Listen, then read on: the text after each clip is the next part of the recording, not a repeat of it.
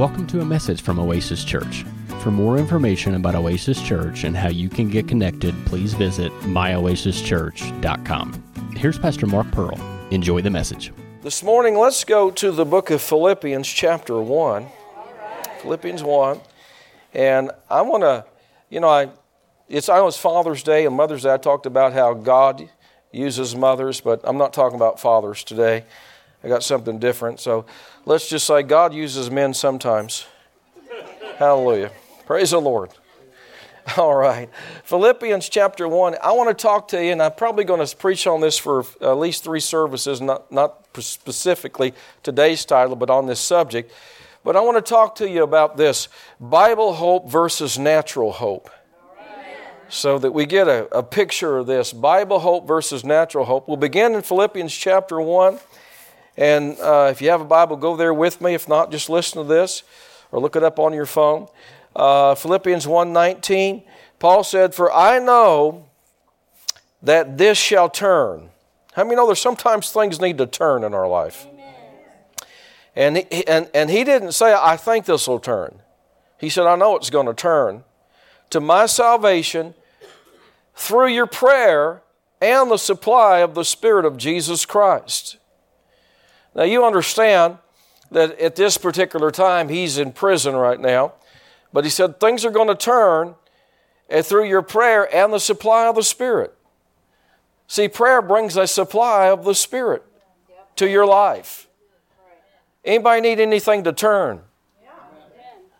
Well, Paul gave us the recipe here. He said, "I know it's going to turn for me through your prayer and the supply of the Spirit." He knew they were praying for him, but how many know you don't have to wait for people to pray for you? How many know sometimes we say, "Well, I'll pray for you, brother," and then we never do.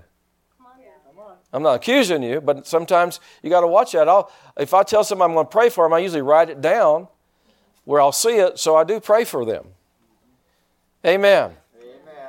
Right? Or sometimes we see government officials or politicians, and they have moments of prayer, silent moment. They don't say anything. Well, the last time I checked the Bible, prayer, you got to say something. And you got to believe something. Amen. So how many know the supply of the Spirit or the Spirit of God? He said, "I know this is going to turn." In verse 20, he said, "It's according to my earnest expectation and hope, that in nothing I shall be ashamed, but with all boldness, as always, so now also Christ shall be magnified in my body, whether it be by life or by death." Now, if we read on, he goes on and he says, "For me to live is Christ, to die is gain. But if I live in the flesh, this is fruit from my labor. Yet what I shall choose, I cannot tell. For I'm in a strait between two, having the desire to depart and to be with Christ, which is far better." Everybody say far better. Far better. When your loved ones in the Lord go on, it's far better for them. And actually the word where he says gain, it's gain. To die is gain. It means the word's promotion. They get promoted. Hallelujah. Amen. I'm living pretty good right now in this life. I don't know about you, but if you're not, I hope that that you do. But nothing compared to what's going to happen. Amen. So there's promotion coming. He said, "Nevertheless, to abide in the flesh is more needful for you." In verse 25, "Having this confidence, I know that I shall continue with you and your furtherance and joy of faith." This is something that really you need to get a hold of. You really do. A lot of times we think that we just have to take what life throws at us. But I'm going to tell you what, the devil's the god of this world, so I don't take anything the world throws at me as final authority. Can I have a better amen than that? I'm not accepting it just because it happened in life. I'm not accepting that everything that happens in my life is God's will for me. Because I know there's a devil that comes to kill, steal, and destroy. And so I'm going to be alert about that. If it's come to kill, steal, or destroy me, I'm not accepting that. And Paul here is in prison, and they're going to take his life. But I want you to notice, he's the one that said, "I'm deciding whether I'm going to stay or go," not the Roman government. That's rich. Hallelujah. Now, they may be telling him, "We're going to take your life, we're going to take your head off." But he said, "No, you're not. I'm going to decide whether I want to stay or I want to go." He said, "I really want to go. That's what I really want to do. I really want to go because that'd be far better for me." He said, "But because you need my help, I'm going to stay and help you." What a man of God. I'm not sure I'm there yet. I mean, the Lord appeared to me and said, you can stay in Evansville and help the saints in Evansville, or you can come to heaven. I think, hey, there's other people who help the saints in Evansville. Let's go see my mansion. Praise God. Amen. But what I want to talk about this morning is he talked about in verse 20, he called it my earnest expectation and hope. Now, notice the word earnest expectation, and he connects that with hope. This word literally means, this is literally what hope is. Are you ready for this? Hope is, like he said, an earnest expectation. Listen now, it's an intense anticipation. Anybody old enough to remember the commercial? I think it was like ketchup. Wasn't it Heinz ketchup? You turned it upside down, it wouldn't come out. And anticipation is making me wait. I never did care for those. You remember the glass bottles? That's all we had. You'd have to beat them on the side, When they finally did decide to come out, just it's like, it'd all come out at once. How many remember those? Sure, you'd bang it on the side, and finally you got it go. Listen, give me the squeeze bottle any day. I think that was a good invention. Amen. But, anticipation. What does it mean? Well, intense anticipation. That means see, we're going to define hope today. The difference between Bible hope and natural hope. And he calls it earnest expectation. Or if you look it up in the Greek, it means an intense anticipation. Listen to this. It's been defined as this, and this is a good definition. An extreme expectation of good. Wow. So what's that do with something, I hope so? See, it blows that out of the water. See, how many know when we say, when a woman's pregnant, what do we say? What is she expecting? She's expecting things to change, right? Things are getting ready to change in the household. Amen. Good, bad, and ugly, all right? But it's going to change, right? It's not going to stay the same. Mostly good, right? But yet, you know things you prepare, right? You prepare. We had a lady in this church, they moved away in another state now, but I remember her and her husband were trying to have a baby for a number of years. I don't know how many it was, but a number of years we prayed for them, believed God, put our faith on it with them. And you know what she did? She went home, and they were just the two of them, that's all that was in the house. Is that right? There were just two of them in the house. And, she took one of their rooms and turned it into a nursery. And I think they've been trying, if I got it right, I could be wrong about this, but it's close. I think they've been trying for 8 years. And so, we believed God with them, prayed with them, and then in the day they got 2. Amen. And so, but she did something. She had some expectation. She wasn't just saying, we'll just see what happens. We'll see if something happens, if God does something or not. No, she was expecting God to do something, and she prepared for it. Hallelujah. Amen. I'm expecting heaven to come. Amen. I'm preparing for it, praise God. I'm going someplace when I die. Yeah. I'm not like this guy that just said just recently, I won't name his name, I don't want to slander him, but recently, he was a politician and he's a movie star and all that, celebrity, and they asked him what happens when you're dead. He said, when you're dead, you're just dead. That's it. It's over with. Well, man, life would be pretty depressing if that's all there was to it. I'm having a good time living life, but I don't want to think that I only got just so many years. It keeps clicking down. You're like a jug of milk. There's an expiration date on you. I'd hate to think that that's all there is. That's not all there is, friend. There's heaven. Hallelujah. There's an eternity. How do I know this? Because I read the book. Praise God. Right? So I don't believe some of the things that are put out by politicians today and by the media and think, because I've already read the book. I know how this thing's going to end. Amen. So we go back to the Bible. We'll talk about this. That's where we get our hope at, but we'll talk about that in another teaching. But we say a woman, when she's pregnant, she's expecting. What does that mean? She's expecting something to happen. Amen. You see a woman, she's out to here, and we had such a great harvest in our nursery the last, 5 years? I mean, I'd like to think we built onto the sanctuary, but we didn't. We built onto the nursery. Now, they're coming in the sanctuary sometime, right? All right, so now my point is you see a woman out here, and she, you don't talk to her, and she says, well, I think I'm pregnant. I hope I am. Natural hope. I hope I am, and, we'll see. No. They're already thinking about names, aren't they?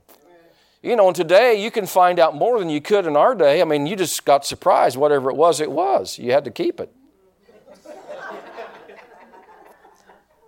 Amen, right? And so, maybe you didn't really want that, but, here you go. You got it. Well, take it home. But you know what I'm saying? It's like a friend of mine. He was preaching about adoption, about us believers being adopted. And I remember Randy used to tell our sister that she was adopted when she was little. And she would cry, I'm adopted. Like that's a bad thing. Listen, if you were adopted, somebody actually chose you.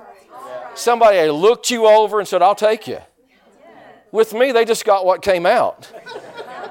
You see what I'm saying? So really, you're in higher cotton than I was. They were just stuck with me. They picked you. Amen.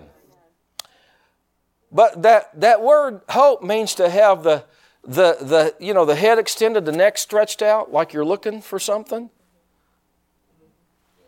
You ever had some kind of package coming and you really wanted it? And you're listening for the UPS guy, the FedEx guy.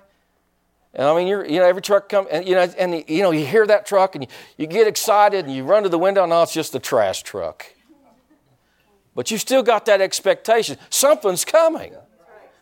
See, that's what real hope is. Look at Romans chapter 4. Let me show you this in the Bible. There's a huge difference between natural hope. Sometimes you'll hear Christians say, we're just hoping and praying. Well, it really depends on how you define hope.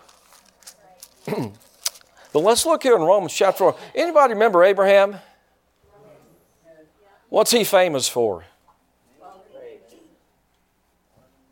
Father of the nations, of a multitude. He's famous because him and Sarah had a child when he was 100 and she was 90.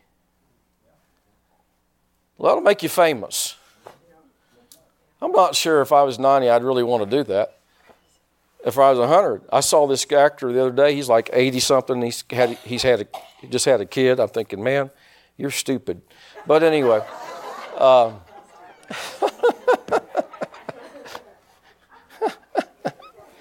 right, praise God. Forgive me, Lord. All right, but they're famous because why? They had a child in their old age. It was all supernatural, right? Wasn't it? Think about it. She couldn't have a child when she was 30. Could she? But Abraham could. Abraham could have fathered children because he did with Hagar, Ishmael, right? But did you know there came to a place where he couldn't either? She couldn't and he couldn't. God waited till she couldn't and he couldn't. And I don't know, I don't know this for sure, but from the time God told them that they were going to have a child to the time they had the child was 25 years. And I'm not so sure, I can't prove this, but I'm not so sure they didn't slow the process down a little bit by trying to help God out with that Hagar thing. And I'm not so sure sometimes we don't slow the process down a little bit by trying to help God out, instead of just trusting Him to do it. You get old like that, you begin to think, well, maybe God didn't mean He was going to do it this way because now I'm older. But let me just tell you something about God. God can do more in 5 minutes than you can in 50 years. Because that devil will run that by you. He'll run that by you every now and then. If you're getting older like Pastor Chuck, he'll run that by you every now and then. Because he's a year older than I am. He'll run that by you that, hey, you don't have that much time left to complete the plan of God that God gave you. Well, let me just say this to you. If God wants to do it in the last 3 years, what's that to me? Right? I mean, I'm going to live forever anyway. And so, it's just like when Jesus said to Peter, how he was going to die. He said, when you're young, you went where you wanted to go. You did whatever you wanted to do. He said, but when you get older, someone's going to take you someplace you don't want to go. Signifying by what death he was going to die. And the first thing Peter said was, what about him? What about John? And the Lord said, well, that's really none of your business. If I want him to live till I come back, that's none of your business. You just follow me. But the devil will run that by you and say, well, you're just getting old. Well, the devil, it's none of your business how old I am.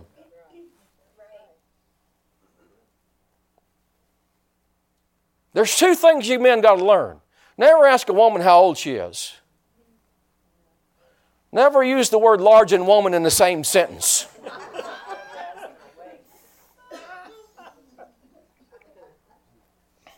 There was a study, I told the church the other day where I was at, there was this recent study came out. Maybe you heard about it. You might have heard about it. But this study, I always do all kinds of studies, you know that? And we pay for them. But there was a study that came out that women that put on weight live longer than men who mention it.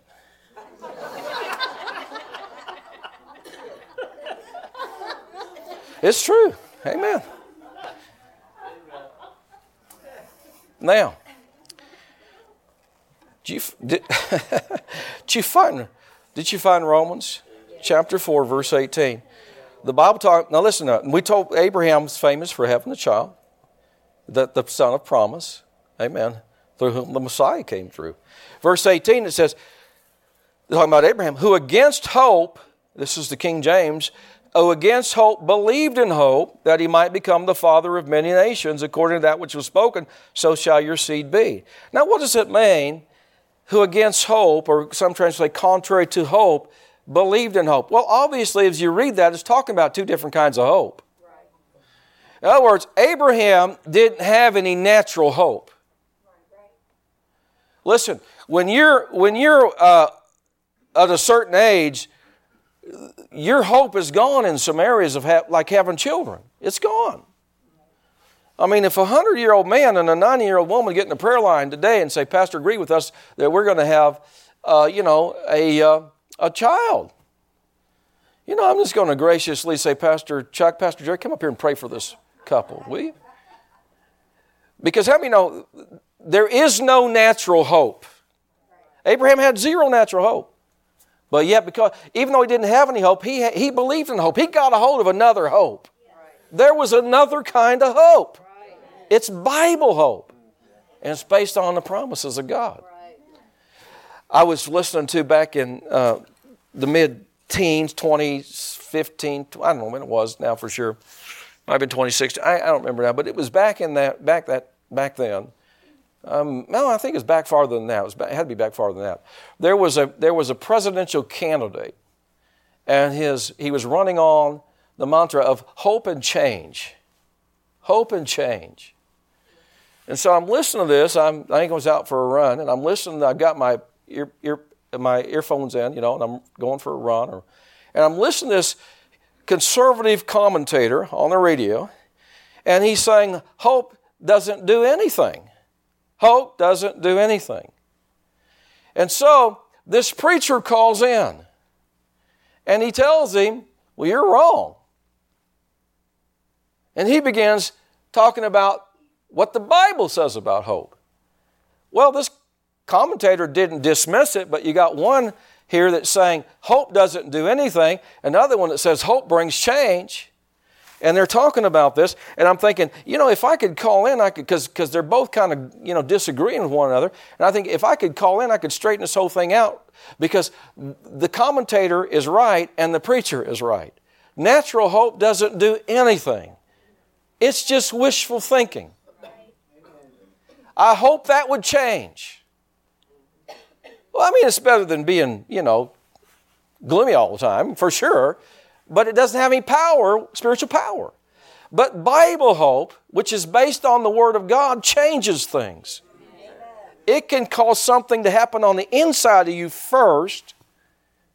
Amen. Where it puts a smile on your face, a dance in your feet, joy in your heart. Hallelujah. A light in your eyes, because you got some hope now. And it's not based on wishful thinking. It's not based on what the world can produce. It's based on the Word of God. It's based on God Almighty. And so there is a huge difference between natural hope and spiritual hope. Huge difference. Amen. Bible hope's not just wishful thinking. Bible hope's an extreme expectation of good. It's expectation. Everybody say expectation. See, if you don't have expectation of good, it's not Bible hope. And that many times, like I said, I've been at this a long time, you'll hear people say, well, I'm just hoping and praying, Pastor, I'm hoping and praying. I'm hoping and praying. Well, I hope that your hope is not just natural hope, because if it is, you better do a lot more praying. You better get a hold of some biblical hope. See, the Bible, listen, how many know Jesus is coming back? Did you know the Bible calls His return the blessed hope? How many know we're not just wishing He'd come back? I'm not just worldly hoping He'll come back. I've got an extreme expectation that He's coming back. And, He gave us signs, didn't He? Signs of His return. And you say, well, it's like one guy said, well, I've been seeing, they've been talking about Him coming back for 50 years. Well, He's 50 years closer. I had and I've told you about this. I don't make these things up. I don't have these very often. But I had a supernatural encounter with the Lord in 1972. Some of you weren't even alive then. Some of you won't admit you were. But in 1972, I had a supernatural experience with God, a supernatural experience where it was like a vision, and I saw Him. I was on the football field in our town. We just, we lived in a small town at the time. We had a high school, and then back behind high school was our football field where we got beat at football every Friday night. Occasionally we'd eke one out, praise God. Hey, we were real big losers, and then one of my friends, he was really, really, really good. And when he came along, our school was just noted for losing football. We just get slaughtered, we just went out and ran around, tried not to get hurt.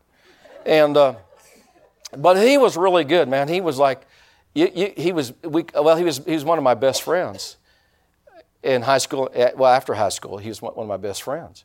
And, we became really close. And, but he was our, they had, in those days they had what they called fullbacks. You don't see that much on football anymore, but they had halfback, fullback. And we called him Bubba. That wasn't his name, but we called him Bubba. And so Bubba could get like 7 of the other guys on him, and he still keep running. You just couldn't hardly bring him down. And at one time he was like number 3 in the state in rushing. And so when he played for the 2 or 3 years he played, whatever it was, we had winning record. All because of him. I mean, really, I don't know why the rest of the team dressed out. We just need Bubba. Just give him the ball because you can't tackle him, And, but anyway, I was out on this football field, and I saw Jesus from His waist up. He just filled the sky. And like John said in Revelation, said His voice is like the sound of many waters. That's exactly what it sounded like to me. That's the best way I can describe His voice. He just said one sentence. He said, I'm coming back soon. That was the end of it. Nothing else. No deep revelations. No instructions. Just, I'm coming back soon. Amen. Well, that was 1972. What is that? Is that, 51 years? Is that right? 51 years? 51 years ago. Why did He even tell me that? Well, I didn't know at the time. I didn't realize I'd be a preacher in the end times. I had no idea in 1972 I was going to be a preacher. I was headed for drugs. All that, rebellion and everything. But He knew that when I got in my 20s, I'd get born again, start preaching the gospel of Jesus Christ. And I'd be here for the end times. I'm here to tell you, I saw Jesus. No, I didn't see Him like I see you, but I saw Him in vision form. And He told me He's coming back soon. Yes. So I don't care what anybody else says. He's coming back soon. Yes. And see all the signs that He talked about? When you really read that, He said these are the beginning, the King James says these are the beginning of sorrows. Yeah. That word sorrows means birth pains. Well, I mean, when a woman's pregnant, she's uncomfortable along the way. Isn't that right? I've seen some of them, I think, man, they need prayer. They just look uncomfortable. I've never had a baby. And I'll tell you something else. Men never will. Never has been one, had one yet. Never will. Because that's not the way God made it. You can put lipstick on a pig and it's still a pig. You can put lipstick on a man, he's still a man. I don't care if you like that or not. It just happens to be the biology of the facts. And it's about time we help these dear people with their mental problems instead of trying to fix their bodies that don't need fixed. So now they got a messed up body and a messed up mind. And then later on in life, probably not too far away, after they mess their body up, they're going to really regret that. And I'm not going to be accomplice in it.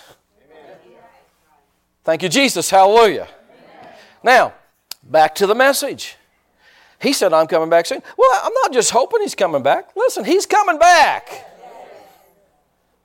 You know, Paul said this. He talked to the church at the Thessalonians. He said, you know, because some of their loved ones had died, and somebody's preaching some stuff like the resurrection's already taken place. And Paul said, no, don't listen to those people. There were people preaching goofy things back in Paul's days.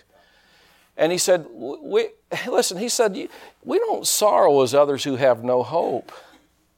We got hope. Yes. See, if they're not believers and they die, then there's just not much we can say about that. But you just keep going on, right? Right? Maybe every one of us have had family members that maybe they didn't accept the Lord. I don't know. I mean, I've had some that right at the last minute. I mean, right at the last hours that did. So, thank God for that. Amen. But I'll tell you something. You know, if we're believers and we know the truth, and somebody in our family that's a believer dies, man, it's just see you later, alligator. After all, crocodile. Pardon my corn. But anyway, how many know we're going to see each other again? Because that's what the Bible teaches. Hallelujah. So we don't have to sorrow. They went to a better place. They got promoted. Won't be long till I'll be over there with you. Or Jesus will be back. Because he said when he comes back, he's going to bring those with him that have already died in Christ. So how many know that's not just wishful thinking. That is an extreme expectation. Right? I've got loved ones. I've got family members that have gone on. And friends that have gone on. And I'm not just hoping I'll see them again. Like natural hope, I'm hoping Bible hope I'll see them again. I'm extremely expecting to see them again. Hallelujah. And when I do see them again, they're going to look better than they did the last time I saw them. Amen. I can't prove this, but I just believe when I get to heaven, I'm going to look like 35-year-old Clark Gable. Some of y'all, that went way over your head. I have no idea who he is. Google it. Hallelujah. I don't know too many modern movie stars. I don't watch modern movies. They're too filthy for me. But anyway, you do what you want. I don't watch them. I watch old stuff. All right, go to Hebrews 11. Come on, are you with me this morning? Yeah. Hebrews chapter 11. We're just talking about Bible hope versus natural hope. There's a huge difference.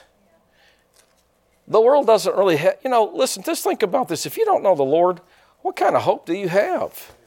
I mean, the world's not getting, I started to say the world's getting messed up. How many have noticed it already got there? It's not getting that way. It's there. I mean, listen, people today are delusional. Delusional. Do you know what my dad would have done to me in 1965 or 66, 64? If I'd have went into the women's bathroom and steak and shake, he would have adjusted that really quick. Now, I did go into the women's bathroom. What was that restaurant I went to the women's bathroom? It's here in town. Zaxby's, yeah. They just built, it was just open, and I'm going to go in there and try their chicken out, So I come flying in there, I got to use the restroom, and I'm not paying attention, which is not unusual. And, they have on their door roosters and hens. Well, all I saw was the hens. I thought it said men's. I fling that door open. And this was during the height of that bathroom controversy when it started coming out, when it started hitting the news, I fling that door open and walk in there like I own the place. My first thought was, man, there's no urinals here. This is weird. So I go to a stall, you know. I don't know why I'm telling you this, but anyway. I'm in this stall and I'm thinking, I bet I'm in the wrong bathroom. Oh my gosh, I hope nobody comes in. Thankfully, it didn't make the news, pastor goes in the wrong bathroom. I got out before anybody came in there. Oh, thank you, Jesus, hallelujah. Glory to God. And you know, and that was kind of a miracle for me, you know, like the parting of the Red Sea. Because, you know, on that day, you know how Evansville is, when a new restaurant opens, you might as well just drive around it for 45, 50 days till it thins out. You know, when that one opened over there, that new one, it's been open for a while. What's the name of that? It's over there on, that narrows it down. It's over on Burkhart. That narrows it down quite a bit. Not Bubba's. There's another one. Drake's. We tried to go in there twice and they're like 45 minutes. I said, man, I'm not waiting 45 minutes for a hamburger. You got to be kidding me. I had to wait. I finally got in there. But so it was like, thank you, Jesus. Nobody came in. All right, moving right along. Did you find Hebrews? All right. Hebrews 11, verse 1. Listen to this. Now faith, what is faith? Faith is the substance of things hoped for. It's the evidence of things not seen. So faith gives substance to things that are hoped for. What if you don't hope for anything? Faith doesn't have anything to do. Right? Faith, in other words, faith and hope go together. I'm talking about Bible hope. Everybody say Bible hope. Faith gives substance to hope. In other words, you've got to have some expectation that something's going to happen. See, if you don't get this, see, a lot of people think they have a faith problem, and then what they got is they got a hope problem. They're not expecting anything. Not expecting anything. Not expecting any change. See, faith gives substance to things that are hoped for. If you don't have any hope, if you don't have any expectation, your faith will swivel up and die. See, remember the Bible said, it's in Proverbs 29, I believe 18. It says, without a vision, people perish. Remember that scripture? See, the word vision, you know, it means they're seeing something. They have a hope. Just like that, she was a young lady at the time. She probably still is. I guess I better say that in case you would see this. Just like that young couple that were believing for kids went and put a nursery in their house. Well, they're giving faith a job to do. See what I'm saying? See, I like to compare it like this. Faith is like the thermostat on the wall. Hope is like the thermostat on the wall. Faith is like the furnace in the basement. You come into your house and it's 60 degrees, and you want it 70, you tell that thermostat, I want 70. What does the thermostat do? It tells the furnace what it wants, right? See, if you don't have that telling the furnace what to do, the furnace is not doing anything. But if you have that up there, it's calling for something, right? I don't know why you guys confess, because we're calling for something. That's why. We're calling for something. We're expressing our hope. What is our hope? Now, once again, Bible hope is an extreme expectation of good. I'm expecting things to change. Now my faith's going to go to work. Amen. So you have to, see, it's just like this. You know, people say, well, you know, I'm just trusting God. Well, trusting God for what? See, you can try to use faith without hope and it doesn't work. They go together. See, you don't have any goal. You don't have any vision. Your faith will rise to the level of your vision. See? If you have a vision, what's a vision? That means I've got something in my heart. I'm pregnant. I'm pregnant with something. Until you get that, the word will not germinate in your life. You got to have that expectation. I fed myself on the promises of God until I became pregnant. How many know? You understand how to get pregnant, right? We're all adults in here. The kids are in children's church. Amen. They don't know, and I don't think they need to know. Why? Because they're not going to do it yet. So I don't know why our schools are trying to teach them something they shouldn't be doing. Let the parents do that when it's time. That's just the way I feel about it. You know, I mean, listen to all these dads. I don't want to tell them. Well, normally they find out without you telling them. But still, the point is, It's not the school's job to tell them how sex works. You're a kindergartner, you're first grade, you're second grade. You're not even supposed to know you can do that yet. Right? I remember when I found out how that happened. A bunch of us boys were standing around in grade school talking about it, and one of our friends knew. He told us how it happened. And one of our other friends said, that's gross. That's the way it's supposed to be for a while. Girls got cooties. Amen. Come on, all you men. This is Father's Day. You got daughters. Come on. Amen. I'm just telling you, man, make sure the guy's spiritual if he's going to date your daughter. When he comes to the door, just speak in tongues. Say, interpret that. If you can't, get out of here.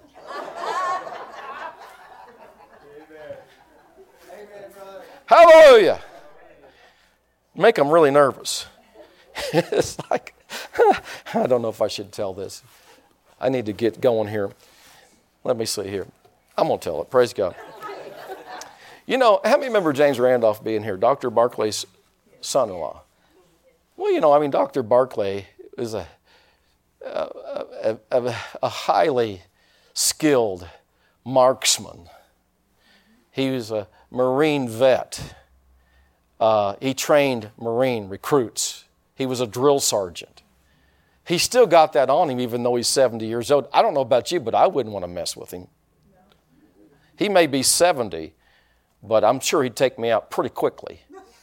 He knows some things I don't know about hand-to-hand combat. And so, James, his son-in-law, you have to understand. See, James told his testimony, so I'm not gossiping about him, all right? James went to prison for 10 years over things. His goal was, this is not a joke, this is the kind of person James was. His goal was when he got out of prison, for a living, he was going to be a hitman. I'm serious. That's what he was going to do once he got out of that 10-year stint in prison, is he was going to kill people for a living. Now, you can it's hard to believe because he is such a sweet, gentle, nice person today, isn't he? I mean, he's so sweet. So if you don't know him, but you don't know this, but those of you that know him and got to spend a little time with him when he was here preaching, I've known James for years. He's one of the kindest, gentlest people you would ever want to meet. He's always caring and loving and wants to make sure you're all right. And I'm thinking, this is the guy that wanted to kill you for money? I'm thinking about, if I'd known James before he saved, he would have taken me out for $5,000. So, he gets out of prison. He gets born again. I think he got born again in prison, if I remember right. He gives his life to the Lord. He's really on fire for God. Now he wants to date Dr. Barclay's daughter. And Dr. Barclay says, that's not happening. But, your little girl has a way, especially when she's old enough to be married. I'm not talking, she wasn't young. She was in her 20s, I think.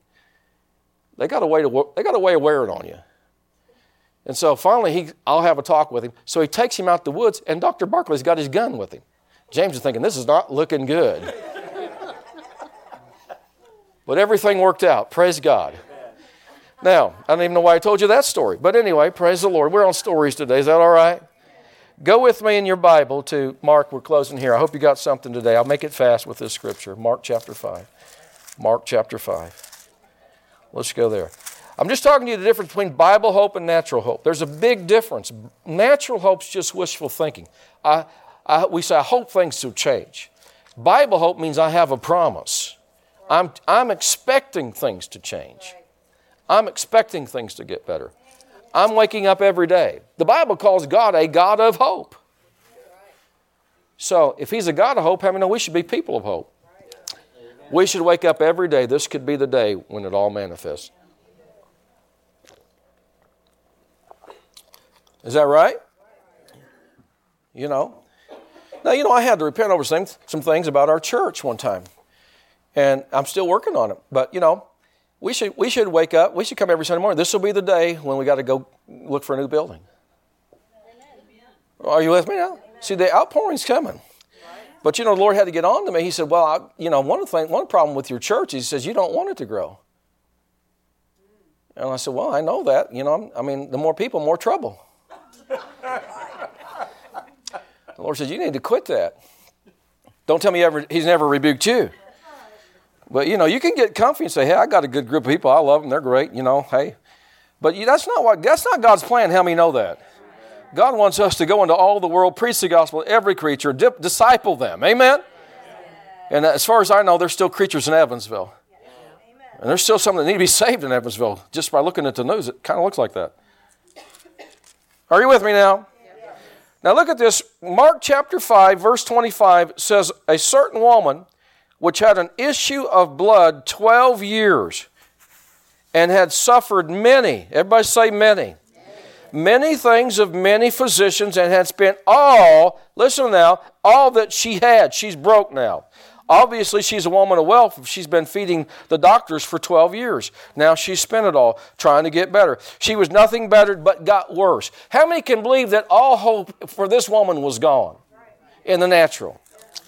But I want to show you something. Verse 27 says, when she heard of Jesus. Woo, hallelujah. So I didn't have any hope, but when I heard the word of God. Are you with me now? See, I didn't know all the things I know. Of course I did, not being saved. But when I got saved and I got to reading the Bible, I got to reading listen to other people preach. I got to reading other people's books that were based on the Word of God, and I found out what God had promised me in His Word. Are you telling me hope rose high inside of me? Man, I spend my time, I used to be sick a lot before I was saved, but man, once I found out the Lord would heal me, praise God, I don't got a care in the world. Amen. Hallelujah. Now look at this. When she heard of Jesus, she came and pressed behind, and she touched his garment. For she said, how many know she said something, didn't she? If I may touch but his clothes, I shall be whole. The Amplified Bible says she kept saying this. Well, how many know she heard of Jesus? Well, listen now, think about this. When she heard of Jesus, it wasn't the day that he showed up. We don't know when she heard of Jesus. It might have been weeks before he came by her way. Right? But she'd heard about him. She's thinking about it. She's meditating on it. She's saying this over and over. If I can touch his clothes, I'm going to be healed. See, she didn't just say this once. She said this for days probably. Is anybody following what I'm saying? See, from the time she heard, from the time he showed up in her town, could have been a long time. Could have been weeks. Could have been months. Could have been a year. But this woman, she's held on to her faith. Why? Because here's what happened. She had gone to every doctor she could go to, everything she could possibly do, nothing better, spent all she had, all hope was gone. But when she heard of Jesus, there was another kind of hope came. Amen. There was Bible hope came. She said in verse 28, if I may touch his clothes, I shall be whole. And straightway a fountain of her blood was dried up. She felt in her body that she was healed of that plague. And Jesus, immediately knowing in himself that virtue had gone out of him, turned him about in the press and said, who touched my clothes? His disciples said unto him, you see the multitude thronging you, and you're asking who touched you? In other words, everybody's bumping into you. But see, somebody touched him differently. And he looked around about to see who had done this thing. And the woman, fearing and trembling. See, she's fearing and trembling because she's not supposed to be in public. And she realizes she could be stoned for this. But the woman, fearing and trembling, knowing what was done in her, came and fell down before him and told him all the truth. He said unto her, daughter, hallelujah. She's a daughter of Abraham. Your faith. Listen now. Now listen now. How many know virtue went out of him, right? Healed her. But he didn't say my power made you whole. Did he? He emphasized her faith. Because why? That's what caused the power to go out. See, when you bring a new refrigerator home, you don't emphasize the power. Oh, we got power. Oh, we got power. Oh, we got... No, you plug it in. You can talk about the power. You expect the power to be there. God's power is present. You just got to plug in. She plugged in. And he said, daughter, your faith has made you whole. Go in peace. Don't worry about it because you're out in public with an issue of blood. Be whole of your plague. What I want you to see by that as we close out is this. Once she got a hold of Bible hope, true Bible hope, real Bible hope, based on the promises of God, her faith went to work. Hope gives faith something to do. Hallelujah. One of these teachings, I'll spend some time talking about how we get hope from the Word. Amen. But I'm telling you, man, over the years, Jill, you can go ahead and come up. Over the years, I don't know how many things, deliverances and things I've seen God do. You know, provisions, healings, miracles. I mean, just, verifiable things. But it all comes back because the person got a hold of Bible hope. Hallelujah. You know, listen, I don't care where you're at. How many know nothing's too hard for God, is it? I mean, you know, there's a guy, I think he's still alive. I've told you about this guy before. You can look him up online if you want. If you want to check it out. His name's Ronnie Cohen. Cohen would mean he's Jewish. You know, that last name Cohen's a Jewish name. And I forget how it happened now. It's been years since I've heard. But he had one of his eyes put out. I mean, lost the whole eye, you know. And God did a miracle for him. And he can read out of that eye that's not there. Well, I guess I shouldn't say he can read out of that. He can read out of that socket. Now, listen up. You can all check this out. I mean, I imagine you could, I know you'll Google and find him, but you probably could find, you might even find the video of this, I don't know, online. But he was on, there used to be years ago, a show, primetime, called That's Incredible. Anybody remember that show? Well, Ronnie was on that show one night. Now, Ronnie's a spirit-filled believer. I think he's an evangelist. And, he's a preacher. And so they have him on the program. That's incredible, you know. And so they want to check this phenomenon out, you know. And so he wore a glass eye. He had a glass eye that he always put in. And he's on the show, and they cover up his good eye, because he would do this in churches. I mean, he would travel around. Anybody know who I'm talking about? You know him? All right, you know him? Yeah. He would travel around churches, Ronnie would, and he would do that to show what God had done for him, the miracle God had done for him. Well, it wasn't just a miracle God did for him, it was a continual miracle. And so they would cover his eye up. And on the show, That's Incredible, they covered his eye up, put a card out there, and he read that thing with that glass eye. And I remember the host saying, "That's something you can read out of that glass eye." And he goes, "I don't need the glass eye." He pulls it out. He read it without anything. He says, "It's not the glass eye. I just put the glass, that's for cosmetics." Well, how many think if God could do that, he could probably take care of your problem? Amen. I don't know if Ronnie's still alive now, but he used to travel around churches and give God glory for what he did. And the world, you know how the world is. It's like they're not going to give God glory like, wow, this is some kind of phenomenon. No, it's God. The man's he's a servant of God. It's a miracle. Hallelujah. Stand up, everybody. Thank God for his word. Amen. That concludes today's message. For more information about Oasis Church, please visit myoasischurch.com. Thanks for listening.